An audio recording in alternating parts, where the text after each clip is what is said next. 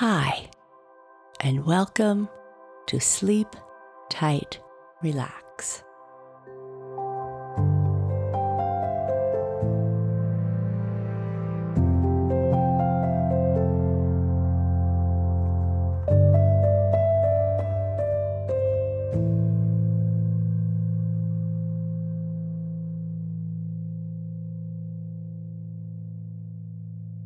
A short message for grown-ups. If you get value from our stories, please consider subscribing to Sleep Tight Premium. It's a bit like having a library full of bedtime stories at your fingertips. Along with sleep sounds, guided meditations, and music for sleep, we help you make sleep time easier and hopefully bring joy and calm to your children. Visit sleeptightpremium.com to subscribe. A link can also be found in our show notes. Thank you.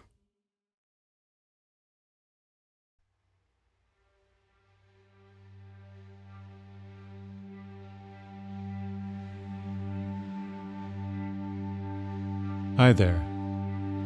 Welcome to this episode of Sleep Tight, Relax, the podcast where we help you prepare to drift calmly off to sleep by listening to the calming sounds of nature, soothing music, and rich sleep stories.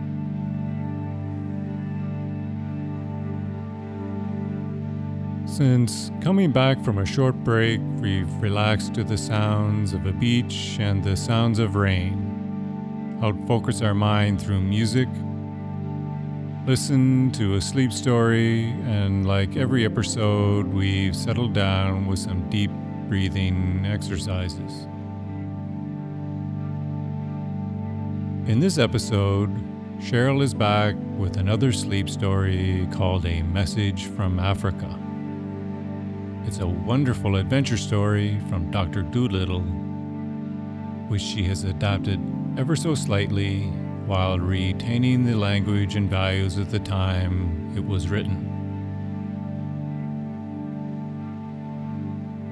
If you enjoy shorter sleep stories, you might consider subscribing to our other podcast, Sleep Tight Stories.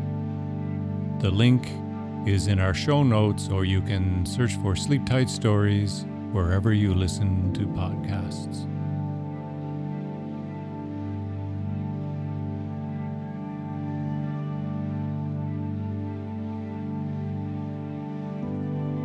Before we continue, let's first make sure you have a suitable environment for comfort. So take a moment to get yourself situated. You can be sitting with your hands on your knees. If you would like to lie down, then please do. If you are ready for sleep, then you might try to ensure that your bedroom is as dark, quiet, and cool as possible. Now is the time to position your pillows or your other little comforts to make sure that everything feels as it should. Take your time.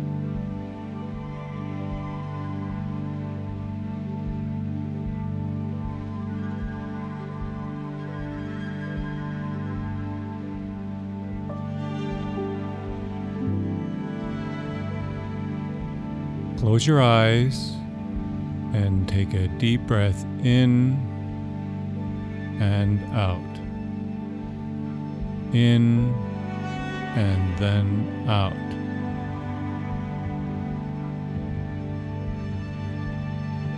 Our minds are always making thoughts, thinking of one thing or thinking of another, and that's okay. Sometimes it can feel overwhelming, which can make it difficult to focus and relax. Instead of trying to stop these thoughts, there is the option to focus on something else, something outside of your experience. A story, some relaxing music, nature sounds, or the sound of someone's voice. It's important to focus on the moment, on the sound and on your breath. For now, leave the past in the past.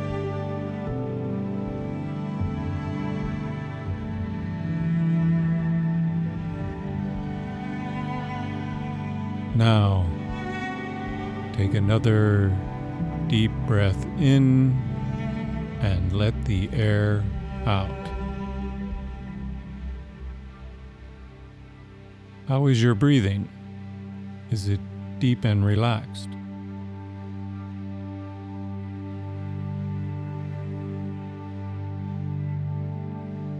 There's no good or bad, wrong or right, just your breath.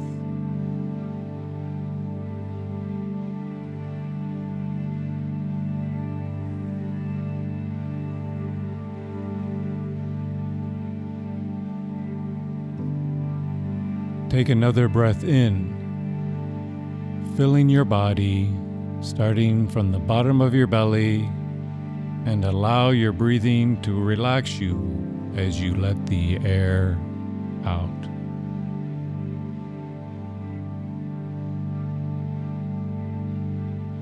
Breathe in gently, and as you breathe out, let the air carry any tension out of your body. Continue to breathe slowly and gently. Take your time and slow your breath.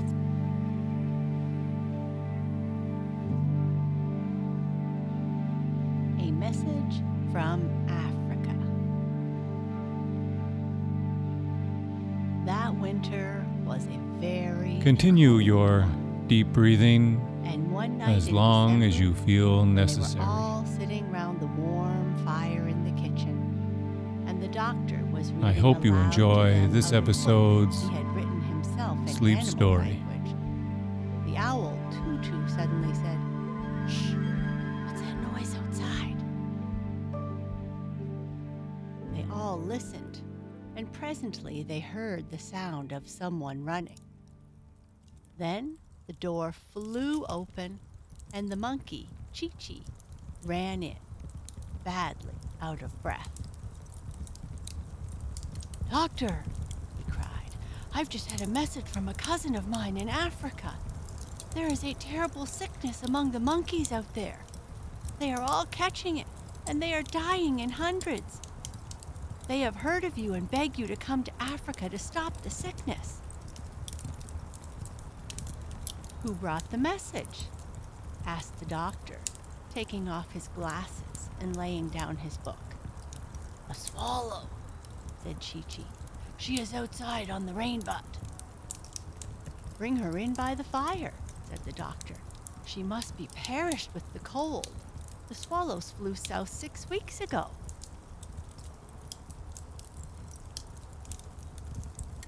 So the swallow was brought in, all huddled and shivering.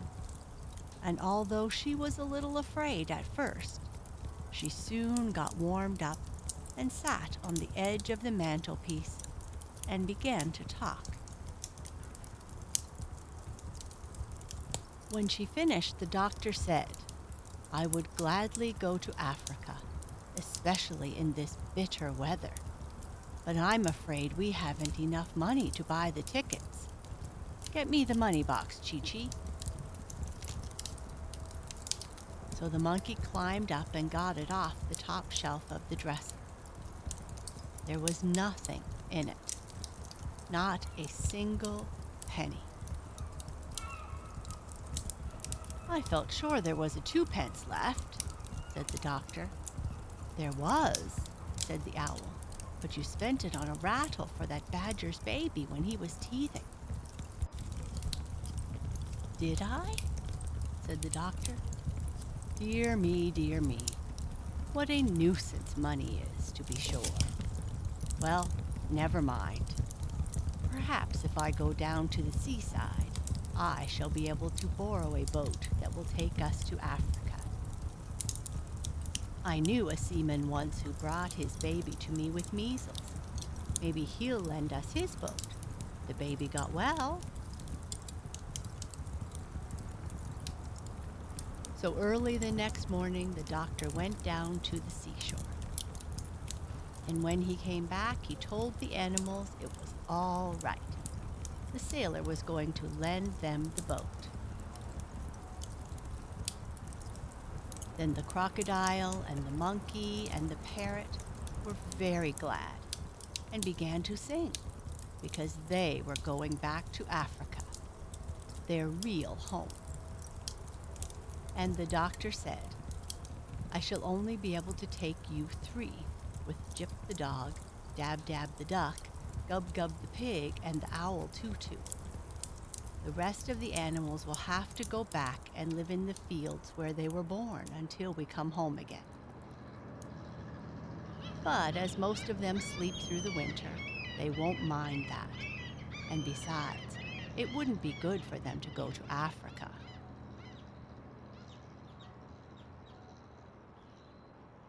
So then the parrot, who had been on long sea voyages before, began telling the doctor all the things he would have to take with him on the ship. You must have plenty of pilot bread, she said. Hardtack, they call it. And you must have beef in cans and an anchor. I expect the ship will have its own anchor, said the doctor. Well, make sure, said Polynesia, because it's very important. You can't stop if you haven't got an anchor, and you'll need a bell. What's that for? Asked the doctor. To tell the time by, said the parrot. You go and ring it every half hour, and then you always know what time it is. And bring a whole lot of rope. It always comes in handy on voyages. Then they began to wonder where they were going to get the money from to buy all the things they needed. Oh, bother. Money again, cried the doctor. Goodness. I shall be glad to get to Africa where we don't have to have any. I will go and ask the grocer if he will wait for his money until I get back. No. I'll send the sailor to ask him. So the sailor went to see the grocer, and presently he came back with all the things they wanted. Then the animals packed up, and after they had turned off the water so the pipes wouldn't freeze, and put up the shutters, they closed the house and gave the key to the old horse who lived in the stable. And when they had seen that there was plenty of hay in the loft to last the horse through the winter, they carried all their luggage down to the seashore and got on to the boat. The sailor was there to see him off, and he bought a large suet pudding as a present for the doctor because, he said he had been told, you couldn't get suet puddings in foreign parts. As soon as they were on the ship, Gub Gub the pig asked where the beds were, for it was 4 o'clock in the afternoon, and he wanted his nap. So Polynesia took him downstairs into the inside of the ship and showed him the beds, set all on top of one another like bookshelves against a wall. Why, that isn't a bed, cried Gub Gub. That's a shelf. Beds are always like that on ships, said the parrot. It isn't a shelf. Climb up into it and go to sleep. That's what you call a bunk. I don't think I'll go to bed yet, said Gub Gub. I'm too excited. I want to go upstairs again and see them start. Well, this is your first trip, said Polynesia. We'll get used to the life after a while. And she went back up the stairs of the ship, humming a song to herself.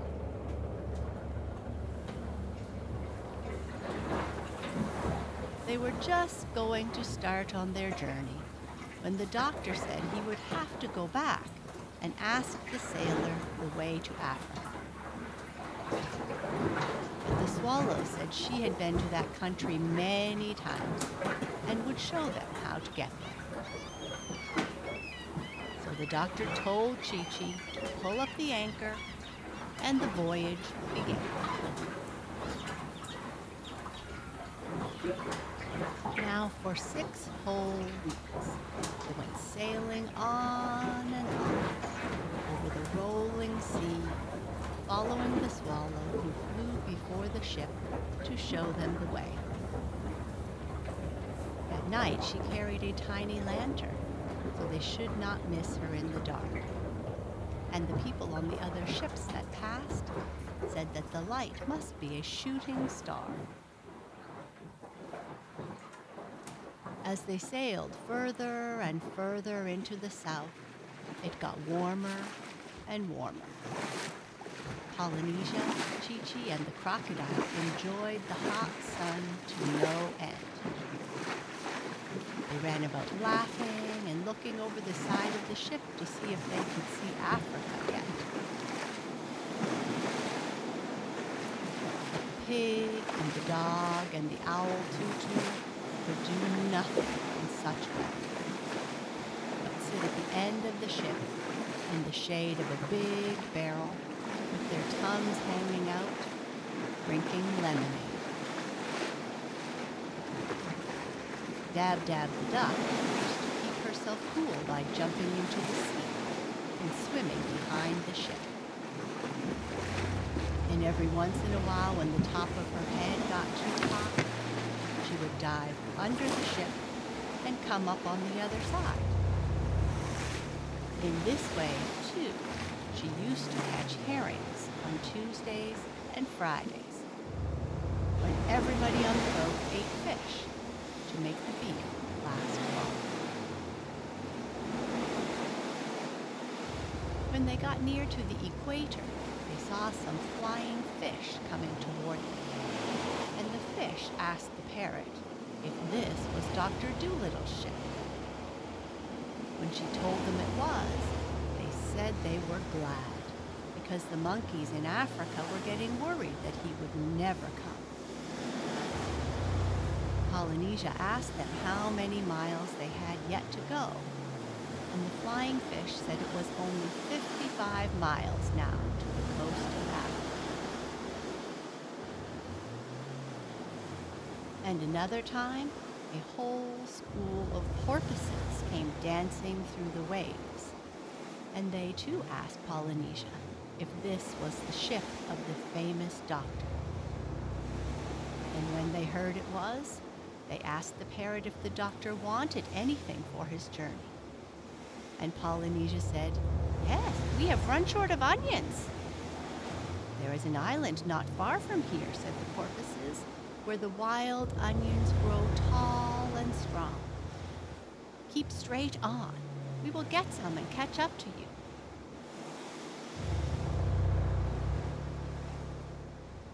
So the porpoises dashed away through the sea, and very soon the parrot saw them again, coming up behind, dragging the onions through the waves in big nets made of seaweed.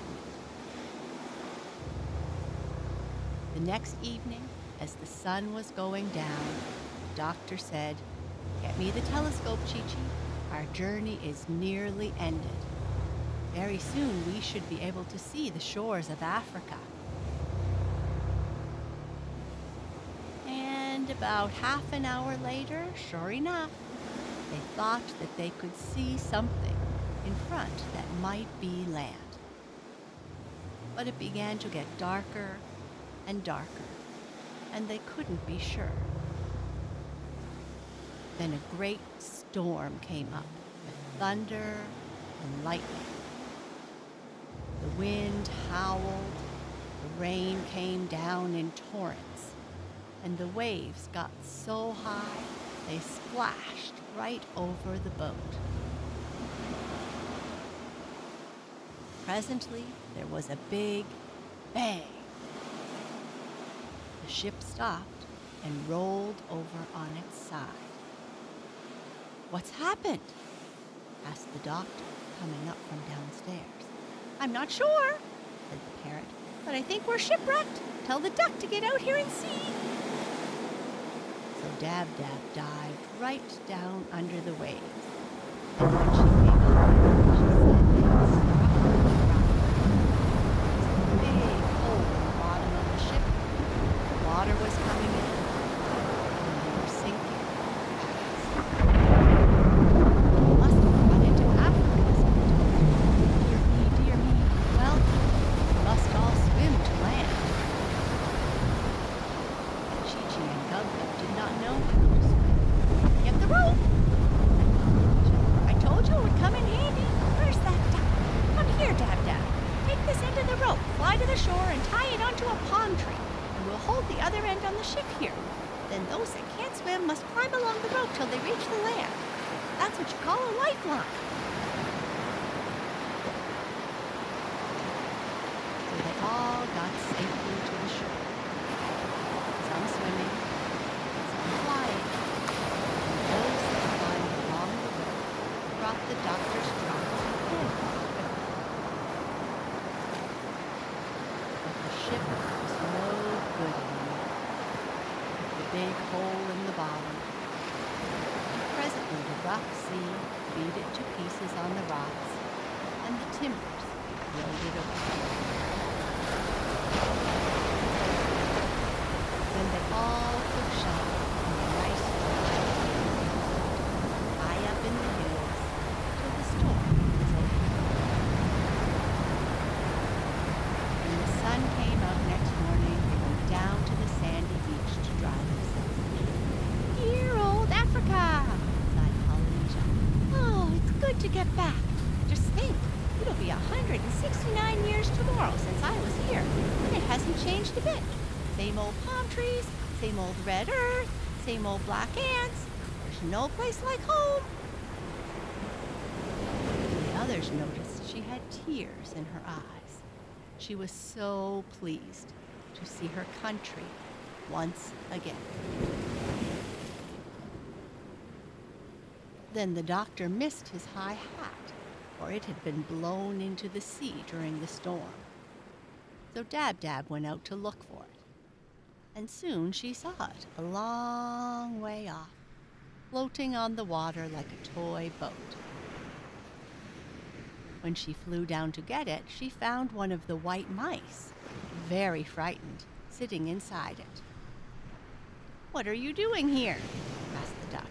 "You were told to stay behind in Puddleby." "I didn't want to be left behind," said the mouse. "I wanted to see what Africa was like. I have relatives there. So I hid in the baggage and was brought onto the ship with the hardtack. When the ship sank, I was terribly frightened because I cannot swim far. I swam as long as I could, but I soon got all exhausted and thought I was going to sink. And then, just at that moment, the old man's hat came floating by, and I got into it because I did not want to be drowned." So the duck took up the hat with the mouse in it and brought it to the doctor on the shore, and they all gathered around to have a look. "That's what you call a stowaway," said the parrot. Presently, when they were looking for a place in the trunk where the white mouse could travel comfortably, the monkey Chi-Chi suddenly said, "Shh! I hear footsteps in the jungle." They all stopped talking and listened. And soon a man came down out of the woods and asked them what they were doing there. "My name is John Dolittle, M.D., the doctor. I have been asked to come to Africa to cure the monkeys who are sick." "You must all come before the king," said the man. "What king?" asked the doctor, who didn't want to waste any time. "The king of Jolly Ganinki," the man answered. "All these lands belong to him, and all strangers must be brought before him. Follow me." So they gathered up their baggage and went off, following the man through the jungle. When they had gone a little way through the thick forest, they came to a wide, clear space, and they saw the king's palace, which was made of mud. This was where the king lived with his queen, Ermentrude, and their son, Prince Bumpo. The prince was away fishing for salmon in the river, but the king and queen were sitting under an umbrella before the palace door, and Queen Ermentrude was asleep. When the doctor had come up to the palace, the king asked him his business, and the doctor told him why he had come to Africa. "You may not travel through my lands," said the king. "Many years ago, a man came to these shores, and I was very kind to him. But after he had dug holes in the ground to get the gold and took the ivory tusks from all the elephants, he went away secretly in his ship without so much as saying thank you. Never again shall strange men travel through my lands. Take away this medicine man with all his animals and lock them up in my strongest prison."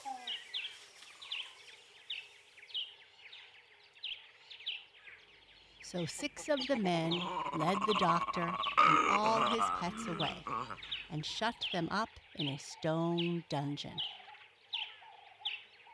The dungeon had only one little window, high up in the wall with bars on it, and the door was strong and thick.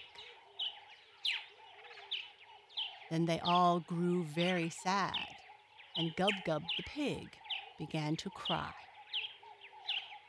But Chee-Chee said he would scold him if he didn't stop that horrible noise, and so he kept quiet. "Are we all here?" asked the doctor, after he got used to the dim light. "Yes, I think so," said the duck, and started to count them. "Where's Polynesia?" asked the crocodile. "She isn't here." "Are you sure?" said the doctor. "Look again. Polynesia, Polynesia, where are you?" "I suppose she escaped," grumbled the crocodile. "Well, that's just like her. Snuck off into the jungle as soon as her friends got into trouble." "I'm not that kind of bird," said the parrot, climbing out of the pocket in the tail of the doctor's coat. "You see, I am small enough to get through the bars of that window, and I was afraid they would put me in a cage instead. So while the king was busy talking, I hid in the doctor's pocket, and here I am. That's what you call a ruse," she said, smoothing down her feathers with her beak. "Good gracious," cried the doctor. "You're lucky I didn't sit on you." "Now listen," said Polynesia. "Tonight, as soon as it gets dark, I'm going to creep through the bars of that window and fly over to the palace. And then, you'll see, I'll soon find a way to make the king let us all out of prison." "Oh, what can you do?" said Gub-Gub, turning up his nose and beginning to cry again. "You're only a bird." "Quite true," said the parrot. "But do not forget that although I am only a bird, I can talk like a man, and I know these people."